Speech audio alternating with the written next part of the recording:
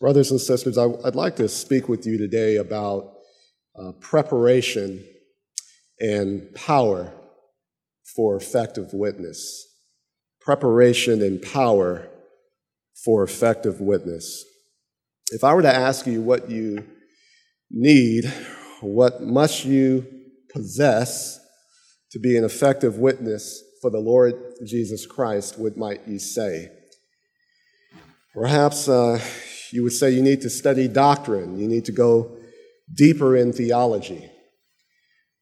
Maybe you'd say that we need to study how Jesus evangelized so we can learn how to do evangelism according to Jesus.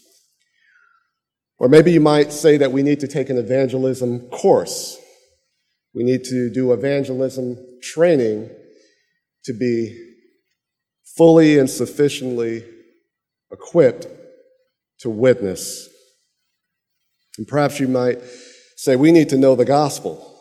We need to know about the death and the burial and the resurrection of the Lord Jesus Christ. And that knowledge alone will make us capable of witnessing effectively for the Lord Jesus Christ.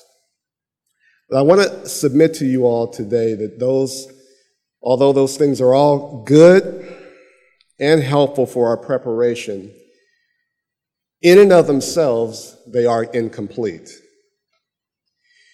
Doctrine is necessary, imitating Christ is essential, training edifies, knowing the gospel is certainly essential, but we also need power.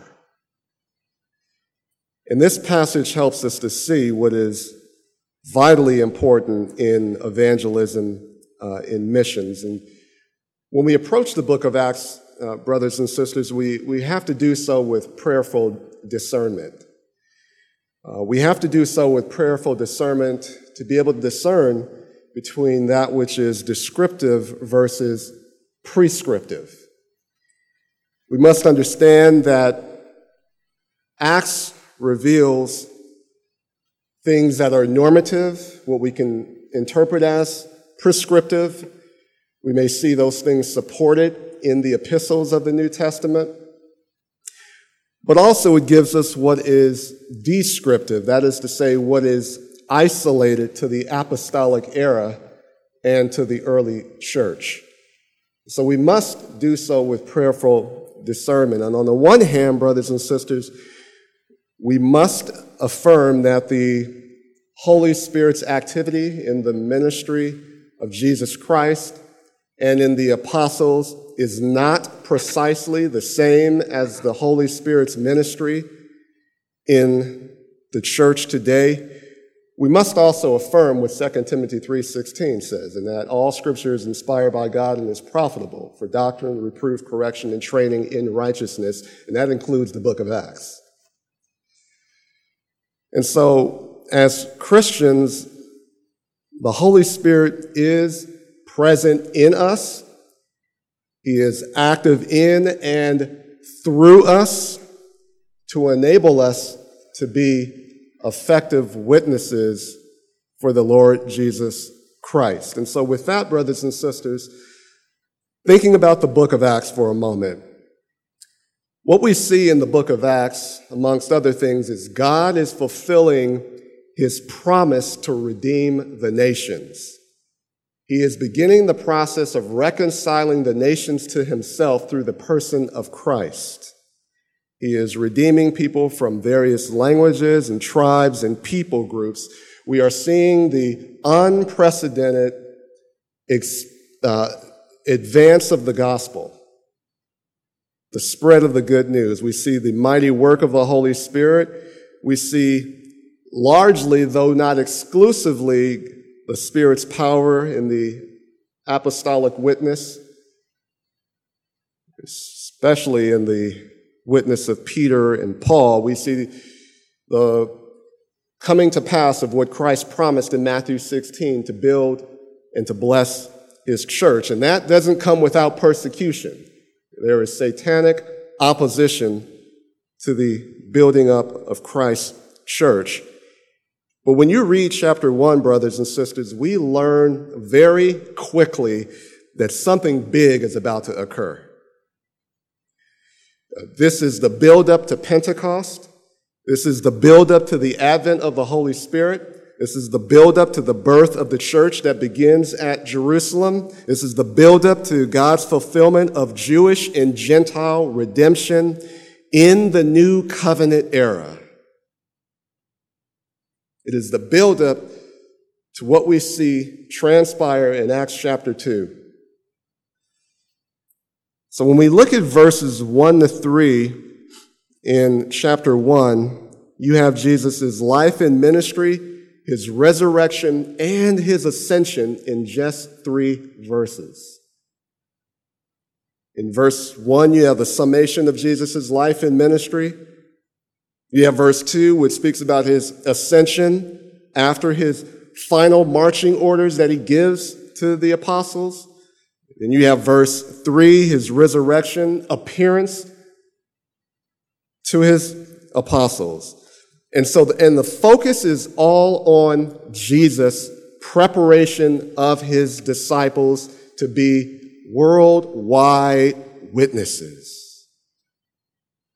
It's not only informative for us, brothers and sisters, but by implication, it is instructive to us who are the modern day witnesses of the Lord Jesus Christ. So as we focus on the theme of being a witness for the Lord Jesus Christ, I want us first to see the preparation for effective witness. The preparation for effective witness. And again, for the brothers and sisters, this is part of the build-up to this unprecedented event that is promised and comes to pass in Acts chapter 2. Look at verse 1 again. The first account I composed, Theophilus, concerning all that Jesus began to do and teach. So here we go, beginning the preparation before the promise. We begin to see the promise unfold or being predicted in verse 4 and following, and then it comes to pass in chapter 2. But here we have first Luke, the historian, addressing a man named Theophilus. Theophilus means friend of God. And when we look at the book of Luke, which is kind of part 1 to this 2-part series, Theophilus is addressed as most excellent Theophilus. We don't know if that means he is a person of high rank. Perhaps it does mean that, or if it's some type of honor or position that he holds. And Luke writes, this is the first account which refers to the Gospel of Luke. So if you read the Gospel of Luke, you see some parallels, particularly in chapter 24, which is a parallel to chapter 1 of the book of Acts. And it's about all that Jesus began to do and teach. And there you have a summary of the ministry of the Lord Jesus Christ. It's about Christ's works and it's about Christ's words. And how did he prepare them? Well, he prepared them by his works, right? He performed miracles and he performed wonders and signs. Christ did awesome things, right? He exerted his authority over the kingdom of darkness by expelling demons. Demons were powerless, and in fact, they were fearful in the presence of the Lord Jesus Christ. He demonstrated his kingdom power to heal. In fact, there was no sickness, there was no disease, there was no disability that was beyond Jesus' power to banish and to expel. He gave life to the dead. We see a couple of occasions in the Gospel of Luke alone when he raised Jairus' daughter, and he raised the dead, a dead body that was leading out on a funeral processional. He was transfigured before them. And the height of his works, right, was his willful and voluntary suffering at the cross to pay the sins of the world. His miracles were not trivial, yet they gave irrefutable evidence, brothers and sisters, that Jesus is the Christ, the Son of the living God, and that the Father was at work in him performing miracles. In fact, when you turn to chapter 2, and Peter preaches his first sermon, he references the miracles of Christ in verse 22. He says, "Men of Israel, listen to these words. Jesus the Nazarene, a man attested to you by God with miracles and wonders and signs, which God performed through him in your midst, just as you yourselves knew." That is to say, it is unmistakable, it is irrefutable, the miracles that Christ performed in your midst, and it was God at work in him. You fast forward to chapter 10 and verse 38.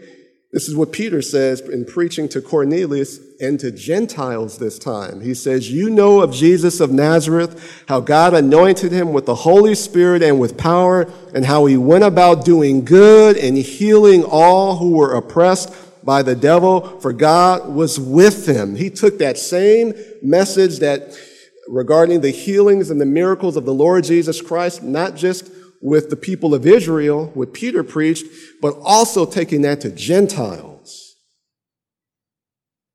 But also what he taught. What did Jesus taught? Countless teachings that he taught. He taught about the kingdom of God, the new covenant. He preached himself as Lord and God and Messiah and the Son of Man.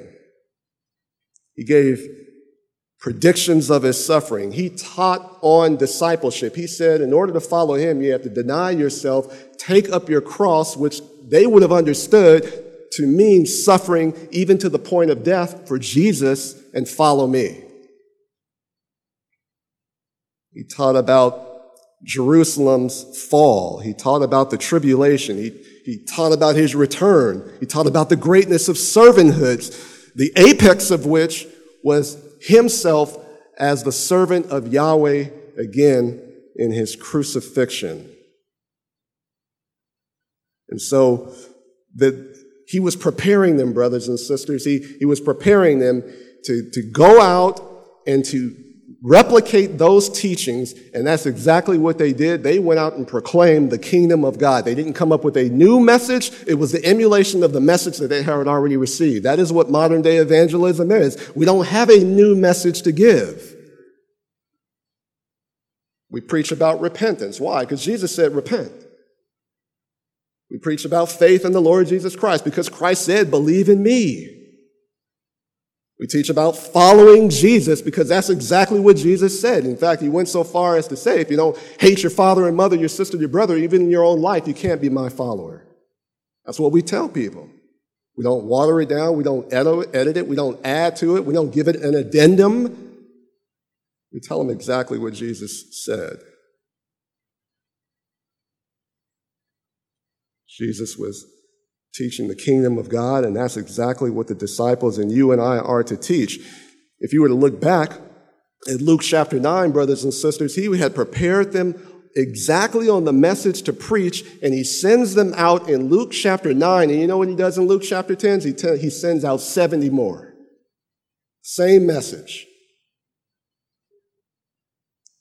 So, brothers and sisters, when we read about Jesus' life and ministry, it's not stories to marvel at solely.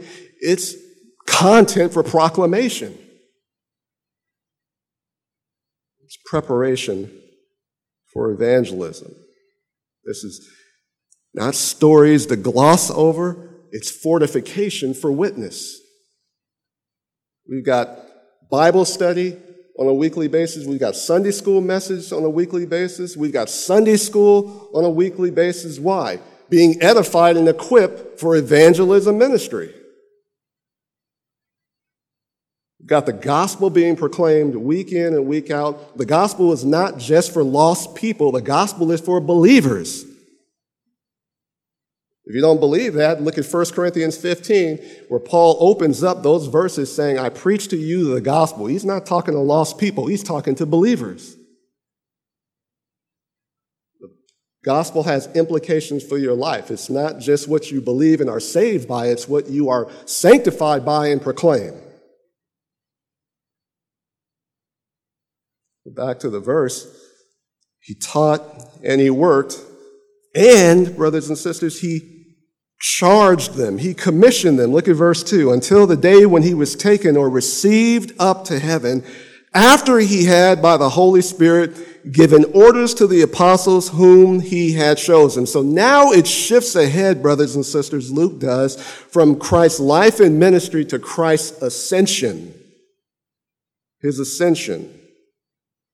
He had performed miraculous works. He spoke profound words until he was received up into heaven. You can look at Luke chapter 24, verse 51 for a parallel account of that. In fact, I'll read it for you, beginning at verse 50. And he led them out as far as Bethany in Judea, and he lifted up his hands and blessed them. While he was blessing them, he parted from them and was carried up into heaven. And after he was carried up into heaven, brothers and sisters, we look at passages, numerous passages in the New Testament, and even Psalm 110, right? He was carried up into heaven. Why? To sit down at the right hand of the throne of the majesty of high, to sit down at the place of honor, the place of authority, the place of privilege next to God himself.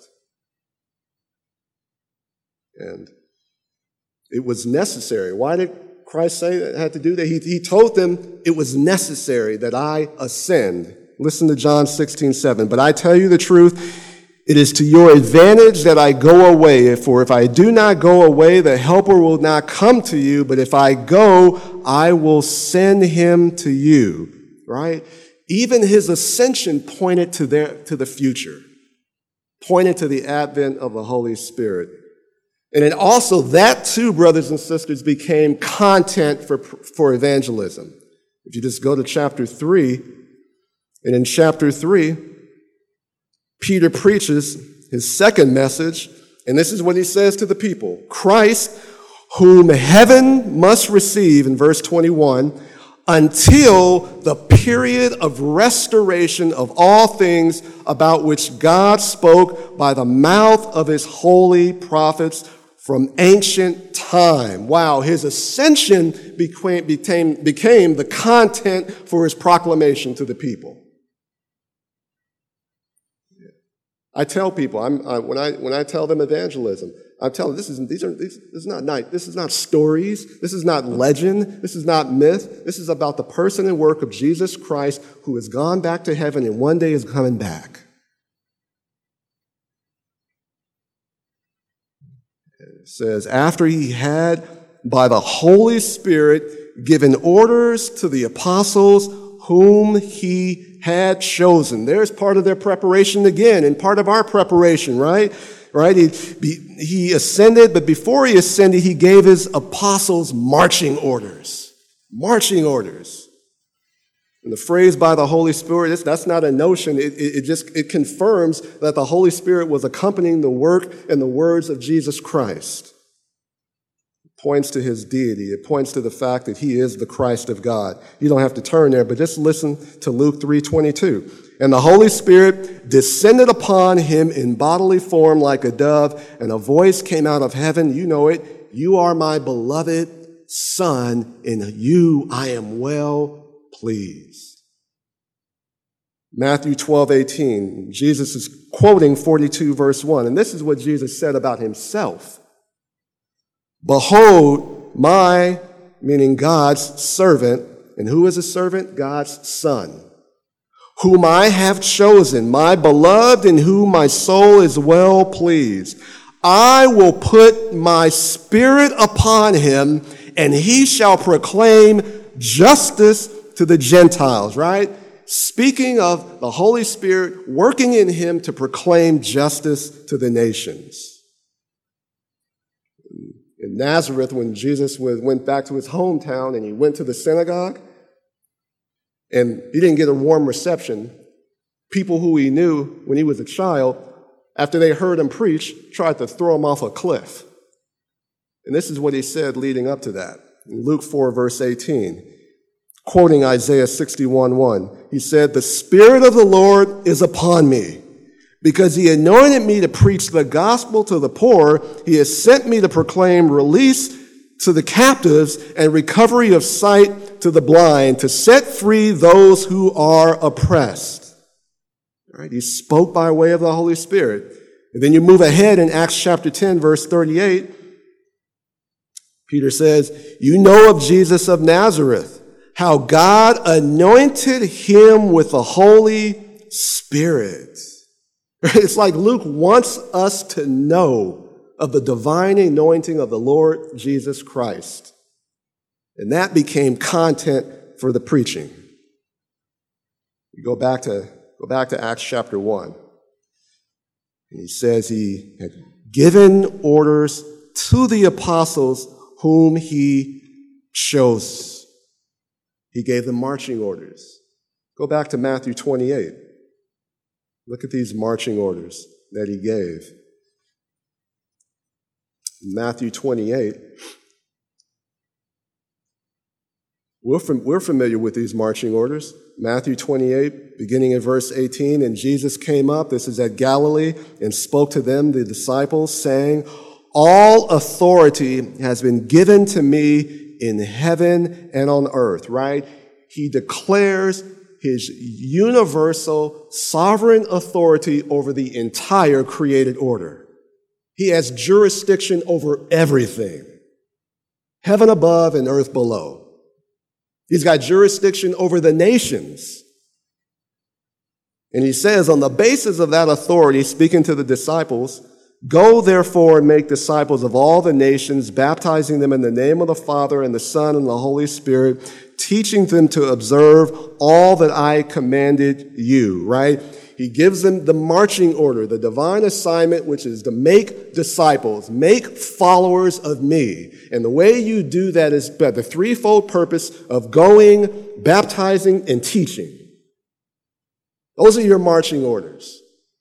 One command, make disciples, do it by going, evangelizing, baptizing those believers, and teaching them to grow to maturity so that they might obey me and be sent back out.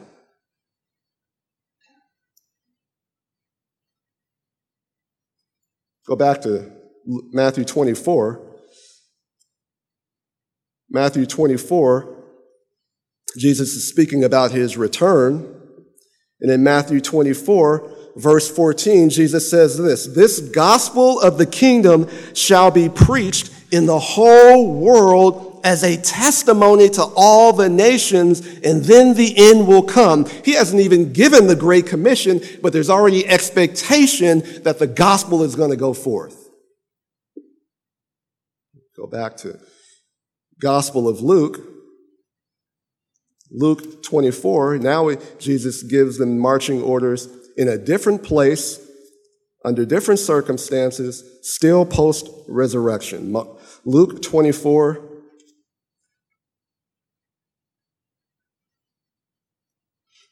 he says in verse 46, and he said to them, thus it is written that the Christ would suffer and rise again from the dead the third day. Yet it is prophesied in the Old Testament concerning my suffering and my resurrection.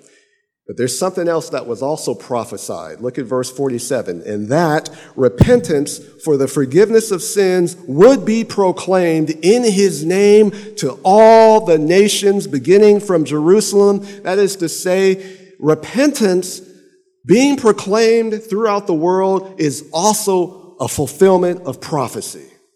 It's no surprise that the Great Commission is given. It's a fulfillment of the Old Testament that you and I have the privilege to participate in. Go to John. Go to John chapter 20. Jesus is in the company of his disciples. John chapter 20, he appears to them.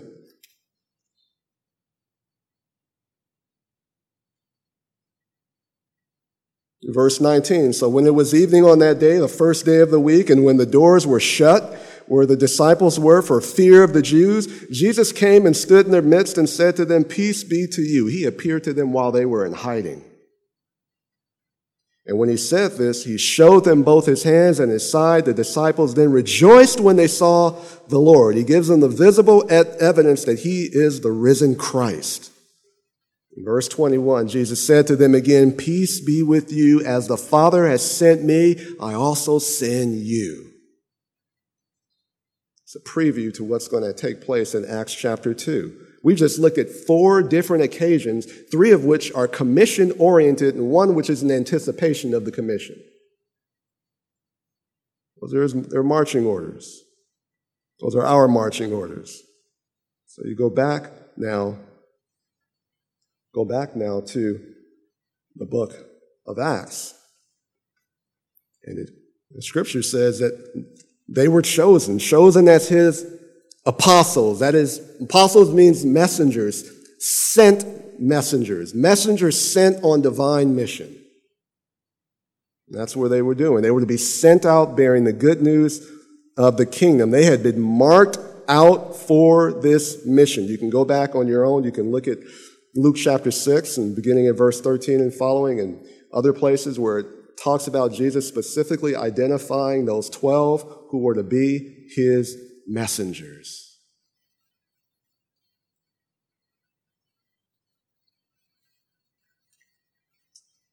This is part of Jesus' preparation.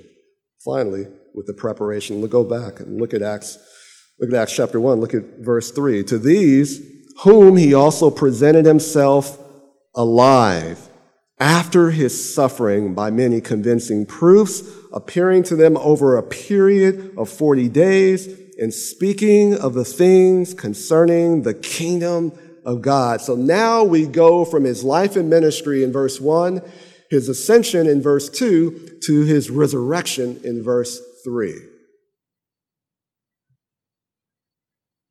What did Jesus do to prepare them? He presented himself to them. He appeared to them, and he spoke to them about the kingdom of God. Right? He gave them convincing proofs, certainties, evidences of his appearing. Now you can track in the New Testament all the post-resurrection appearances of Jesus Christ. You can look at the Gospels. You can look at 1 Corinthians chapter 15, and you can read about some of those things when Jesus appeared to Cephas, meaning Peter, when Jesus appeared to 10 of his disciples, and then he appeared to 11 of his disciples when Thomas was there, and then he appears to 7 disciples at the Sea of Tiberias, and then he appears to the 11 again at the mountain in Galilee, and then it says he appeared to over 500 people at once. Appears with his disciples in Jerusalem, which is possibly the final one that we read about in Luke 24 in Acts chapter 1. And so you could read about it even further in Acts chapter 1, verse 9. But this, brothers and sisters, is among the powerful preparation for their witness. Because they're going to go out after Christ has ascended back to heaven, and they're going to have to bear witness to the fact that this Christ whom they crucified has risen. And they're going to have to be willing to give their lives for that truth. So it's preparation for gospel proclamation. It's our preparation for proclamation, right? Jesus commissioned us, having not chosen as apostles, brothers and sisters, but we've been chosen for salvation. That's Ephesians chapter 1, right? You've been chosen before the foundation of the world to be holy and blameless in his sight. You've also been chosen for evangelism. We didn't see Christ at his resurrection, but the Holy Spirit confirms the truth of his resurrection in our hearts, or I speak it with conviction as though I was there. Jesus said, right? Remember when in John chapter 20, verse 29, he appears to his disciples, and they were doubting at first, right? At least Thomas was. We know doubting took him a while to come around. And then they say, oh, now we believe. And this is what Jesus said. This is what Jesus said in John chapter 20. I love this verse, verse 29. Jesus said to him, because you have seen me, have you believed? Blessed are they who did not see and yet believed. That's you and me. I go out declaring the resurrection of my Savior, which sounds like foolishness to the world, but I know it to be truth, as though I was there. And for doing that, you're blessed. You're blessed. He gives us the message to proclaim. We proclaim the person of Christ. We proclaim the cross of Christ. We proclaim the resurrection of Christ. We proclaim repentance for the forgiveness of sin. We proclaim faith in the Lord Jesus Christ. All of this, brothers and sisters, his words and his works are our preparation for witness. So we see that, brothers and sisters, in verses 1 through 3. And I want you now to see the promise of the Spirit for effective witness. The promise of the Spirit for effective witness. Look at verse 4. Gathering them together, he commanded them not to leave Jerusalem, but to wait for what the Father had promised, which he said, you heard from me. So now Luke takes us beyond what is considered an opening prologue in verses 1 through 3, at minimum, to present time. Present time, Jesus being there with the disciples, right? And this is maybe the end, perhaps, of those 40 days that Jesus is with them, the 40 days between Jesus' resurrection and his ascension. And it says they were being assembled together. Some commentators interpret that really as, or maybe properly interpreted as them eating together. But regardless, he charged them. He commanded them. And he commanded them, don't leave Jerusalem. Don't depart from the city. It's an emphatic command. Okay? They were not to leave Jerusalem, but to wait. Interestingly, Jerusalem is the hot spot for opposition. And Jesus says, don't go anywhere. It's where Jesus was tried. It's where Jesus marches through to the cross. It's eventually where Stephen is going to get stoned to death. And Jesus says, stay right here. That wouldn't make a whole lot of sense to a lot of Christians today. First sign of trouble, we're 86 and out of there.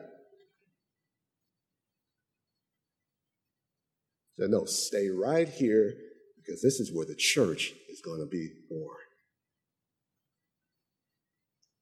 So they were to wait. And what were they to wait for? They were to wait for the promise of God, the Father, which Jesus had previously told them. In Luke 24, verse 49, it says this, behold, I am sending forth the promise of my Father upon you, but you are to stay in the city. Look at verse 5. For John baptized with water, but you will be baptized with the Holy Spirit not many days from now, right? The promise is what the Father promised. The promise Jesus refers to is the promise of the Holy Spirit. And he says, John the Baptist, who was the prophesied forerunner of the Lord Jesus Christ, the one who came preparing the nation of Israel for the coming Messiah, right? He's the one who said, I'm the voice of one crying in the wilderness, make straight the way of the Lord, as Isaiah the prophet said, right? John comes in the fulfillment of Isaiah to prepare the people's hearts to receive their Messiah. And he baptized people. He baptized people symbolizing that those people had repented for the forgiveness of their sins in anticipation of the Messiah.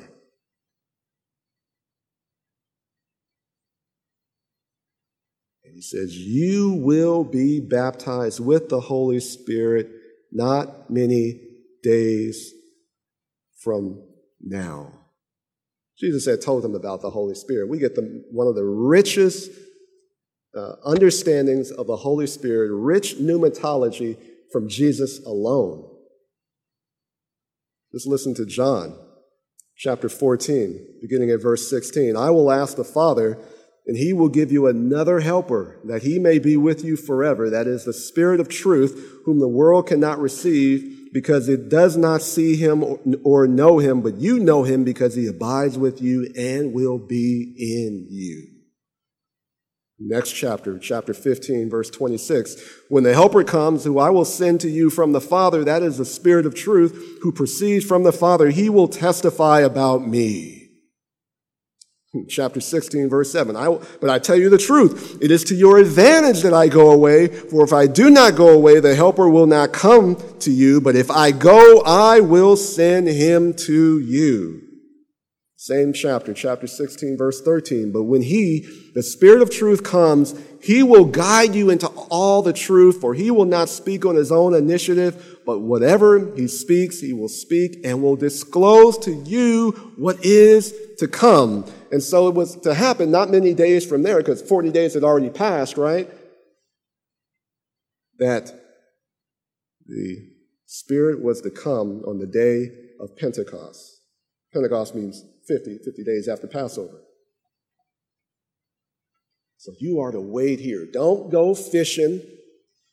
Don't go back to family, because he's coming. He's coming. And those who, praise the Lord, those who have placed their faith and trust in the Lord Jesus Christ, we're not waiting for the coming of the Holy Spirit. He abides in us. He abides in us. You know, when you read it, to me, it is just a wonderful thing to witness when you read the book of Acts.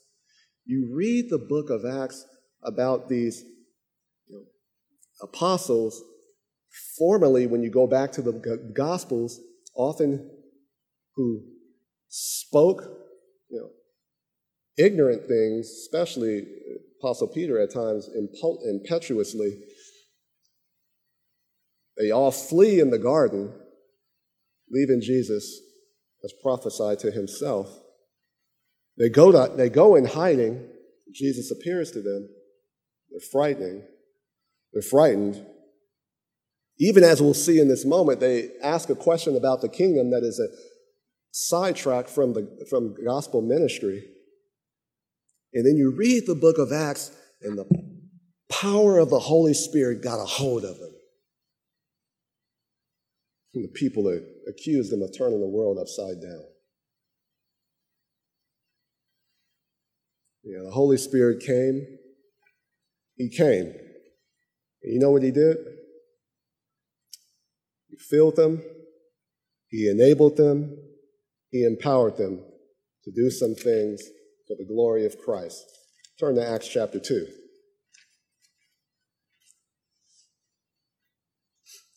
Look at what happened with the coming of the Holy Spirit. Chapter 2, verse 1. When the day of Pentecost had come, they were all together in one place, and suddenly there came from heaven a noise like a violent rushing wind, and it filled the whole house where they were sitting, and they appeared to them tongues as of fire, distributing themselves, and they rested on each one of them. And they were all filled with the Holy Spirit and began to speak with tongues as the Spirit was giving them utterance. And so people, they began to quibble and speculate. What's the cause of this? Go to verse 17. Or actually verse 14. But Peter, taking his stand with the 11, raised his voice and declared to them, and he gives the first gospel message following the resurrection of the Lord Jesus Christ. Wonderful. He wasn't ready to do that before the coming of the Spirit. The Holy Spirit also gave them courage. Turn to chapter 4.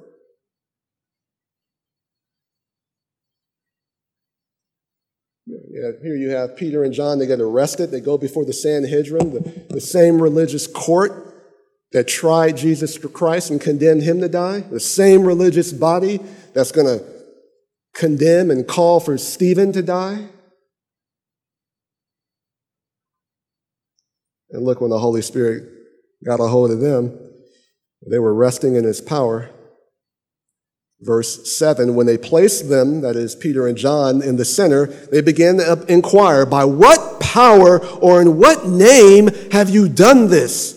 And then Peter, filled with the Holy Spirit, said to them, and he begins to preach, and you skip down to verse 11, he is the stone which was rejected by you, the builders, but which became the chief cornerstone, and there is salvation in no one else, for there is no other name under heaven that has been given among men by which we must be saved, including you. That's courage. That's boldness by the Spirit of God. He gave them conviction. Turn to chapter 5.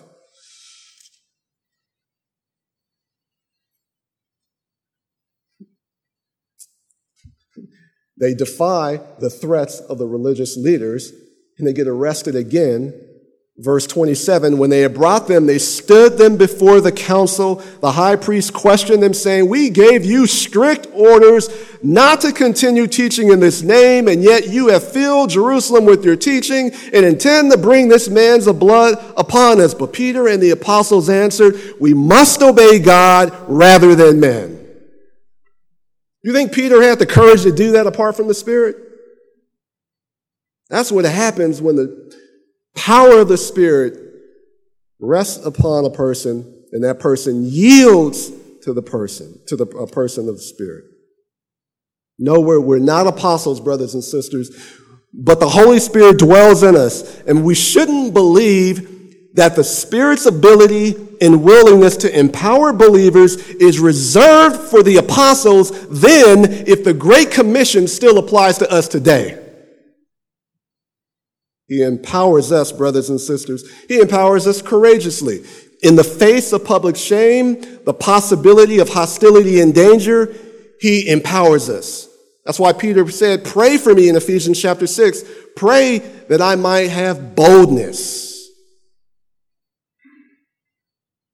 He also gives us the conviction of the truth and the veracity and the authority of these gospel truths that we proclaim. Holy Spirit helps us to communicate the gospel clearly, lucidly, with simplicity. Holy Spirit helps us to communicate the truth compassionately, with tenderness and love and mercy to lost people. Why? That's a fruit of the Spirit. Galatians 5.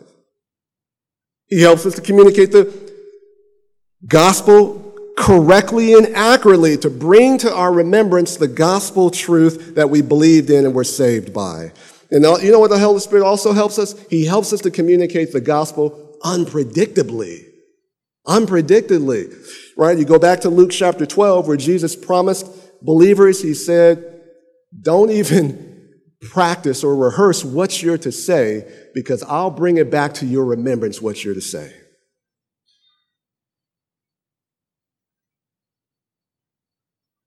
And so, brothers and sisters, the Holy Spirit helps us to communicate the gospel with courage, with conviction, with compassion, with clarity, even unpredictably. And as God wills, the person who receives and hears the gospel, the Holy Spirit, if he wills, will convict them of sin, righteousness, and judgment. That's John 16:8. Go back to verse 7 of the book of Acts now, chapter 1.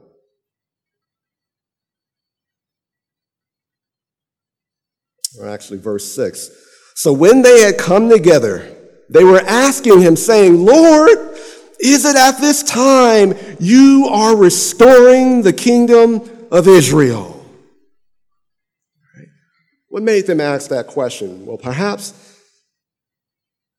Jesus' teaching on the kingdom made them want to ask that question.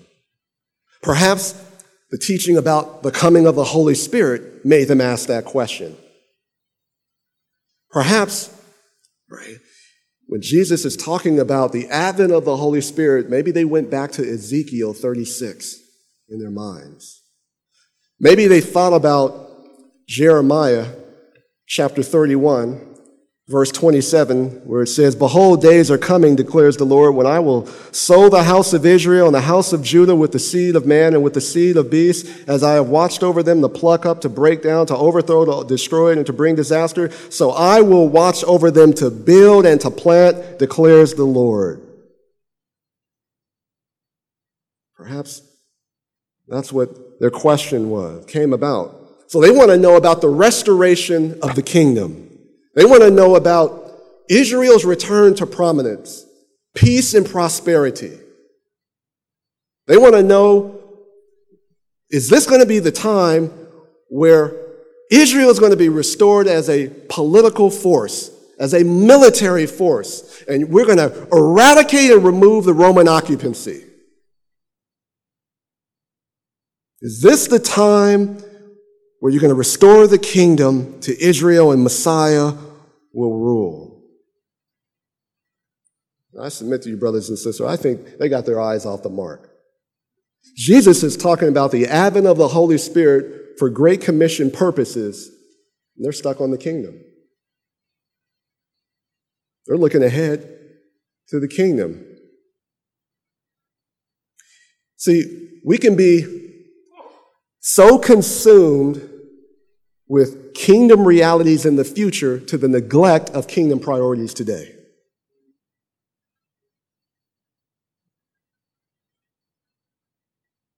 And he says in verse 7, it is not for you to know times or epochs or seasons which the Father has fixed by his own authority. It's not for you to know. Not for you to know, right? This is not the first time Jesus said this. In Mark chapter 13, Jesus is speaking about eschatology and end times.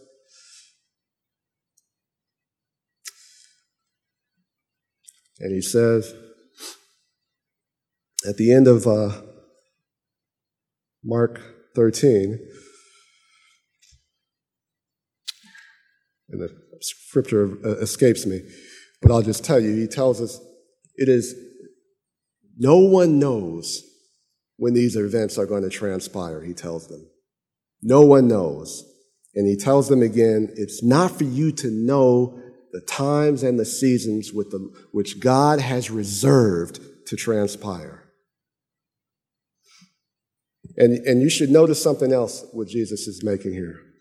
Jesus doesn't renounce, nor does he nullify the prophecies concerning Israel and the kingdom. God will restore the nation to a nation of prominence. They will have full acquisition of the land. They will have kingdom sovereignty where Christ will reign as king. But to when God's timetable is, God's divine schedule has been reserved by his own authority, and that's not for you to know. There are mission priorities to worry about. So what took precedent at the moment? Look at verse 8. But you will receive power when the Holy Spirit has come upon you, and you shall be my witnesses both in Jerusalem and in all Judea and Samaria and even to the remotest part in the earth, right? But in contrast to the restoration of the kingdom, you will receive power. Not many days from now. In fact, Luke 24, verse 49, Jesus said this, they'll be clothed with power from on high. Heaven's power. Go to chapter 2 again of the book of Acts, verse 4. And they were all filled with the Holy Spirit and began to speak. And we looked at Peter's message earlier. Go to chapter 4. Verse 8, then Peter, filled with the Holy Spirit, spoke to the rulers. Go to chapter 6. Verse 8, now you have Stephen. Stephen, full of grace and power, was performing great wonders and signs among the people. Go to chapter 13. It's a prominent theme in the book of Acts. But Saul, who was also known as Paul, filled with the Holy Spirit, fixed his gaze on him, meaning an opponent, and said, you are full of all deceit and fraud, you son of the devil, you enemy of all righteousness, you will not cease to make crooked the straight ways of the Lord. Filled with the Holy Spirit, he denounced somebody. So they're going to receive grace and power, brothers and sisters, for proclamation, performance of signs that will validate their proclamation. They're going to testify vocally. They're going to testify with signs and wonders to bear witness to the truths of Christ and the offer of the kingdom. And where are they going to do it? When are they going to do it? Rather, go back to chapter 1 in the book of Acts. When the Holy Spirit has come upon you, and that's when it took place on the day of Pentecost. What are they going to do? You will be my witnesses, right? A witness is somebody who gives testimony for or against somebody, often in the law court when there's considerable concern for the truth of that testimony. And he says, you're going to testify about my person and work. You're going to attest to who I am and what I have done. And you're going to call people to repent. You're going to bear witness. You're going to give testimony to the people. And you're going to do that to people who are receptive. You're going to do that to people who are antagonistic. But in order to do that, and here's the main point, in order to do that, you're going to need power. You're going to need power to do that in the face of false witnesses, to those who give false testimony, who oppose you and oppose Christ. And where are they going to do it? Go back to the verse, both in Jerusalem and in all Judea and Samaria and even to the remotest part of the earth, right? They're going to begin not where it's safe and comfortable. They're going to begin in Jerusalem. And you track the book of Acts, you see that the focus is on Jerusalem in the first 7 chapters. The heart of Jewish life. And then in all Judea and Samaria, that's chapters 8 through 12. And Samaria is interesting, right? Because between Samaritans and Jews, you've got religious and you've got cultural tension. And Jesus says you're going to be empowered to bear witness there. And then the remotest, the extreme part of the earth, right? Gentile territories through Asia Minor, and they're going to all the way, when we look all the way at Acts chapter 28, we find the Apostle Paul in Rome.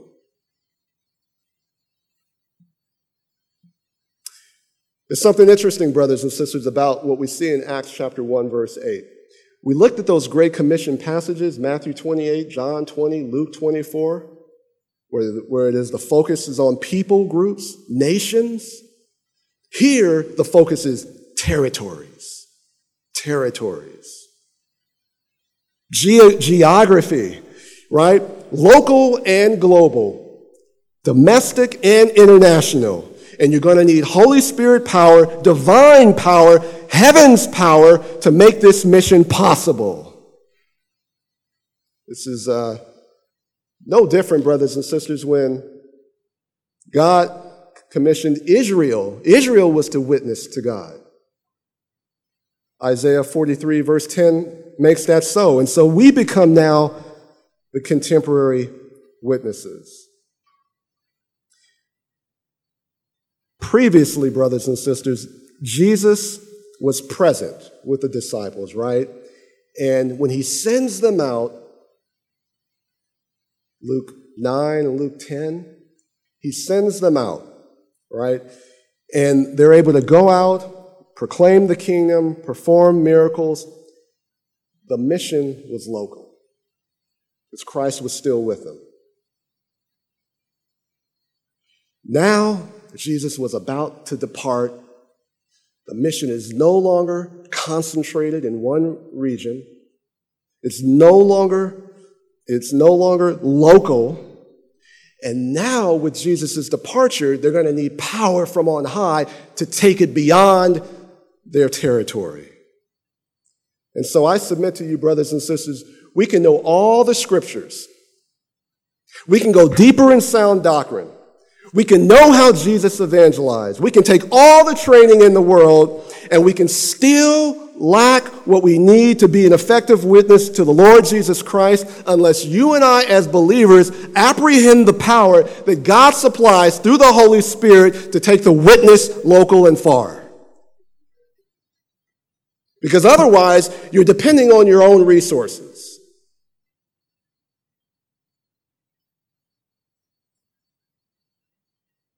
According to the Joshua Project, this is a website that tracks unreached people groups, 42% of the world's population still remains unreached with the gospel. 42%. That's over 7,200 unreached people groups. And in the United States alone, there are still 97 unreached people groups, which is nearly 19% of the U.S. population.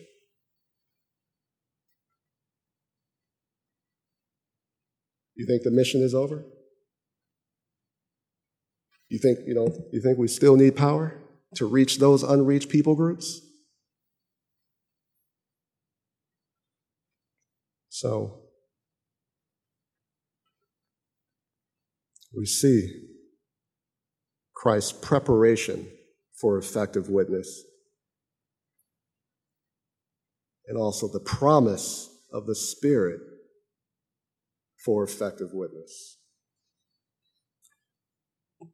Brothers and sisters, look at verse 9 in the book of Acts. Going back to chapter 1.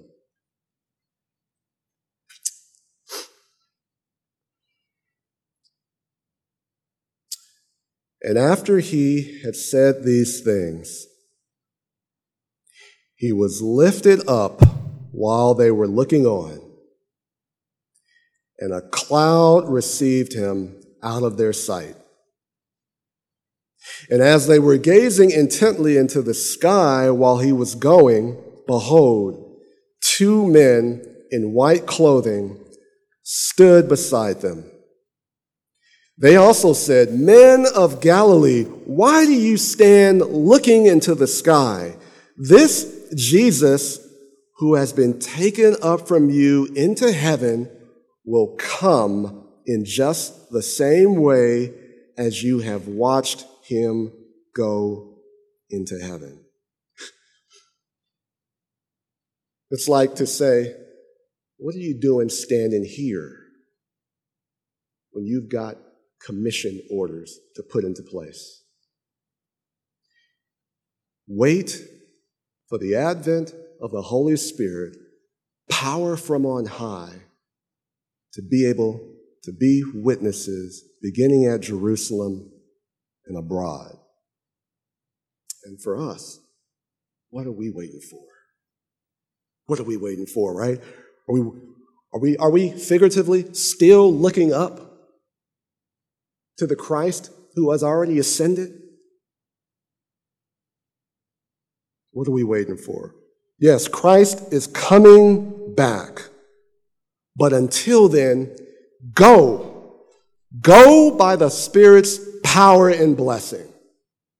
Go by the Spirit's power and blessing, because we've been prepared, brothers and sisters, and the Holy Spirit has supplied us the power. So go, be the witnesses that Christ saved you and me to be. Let's pray.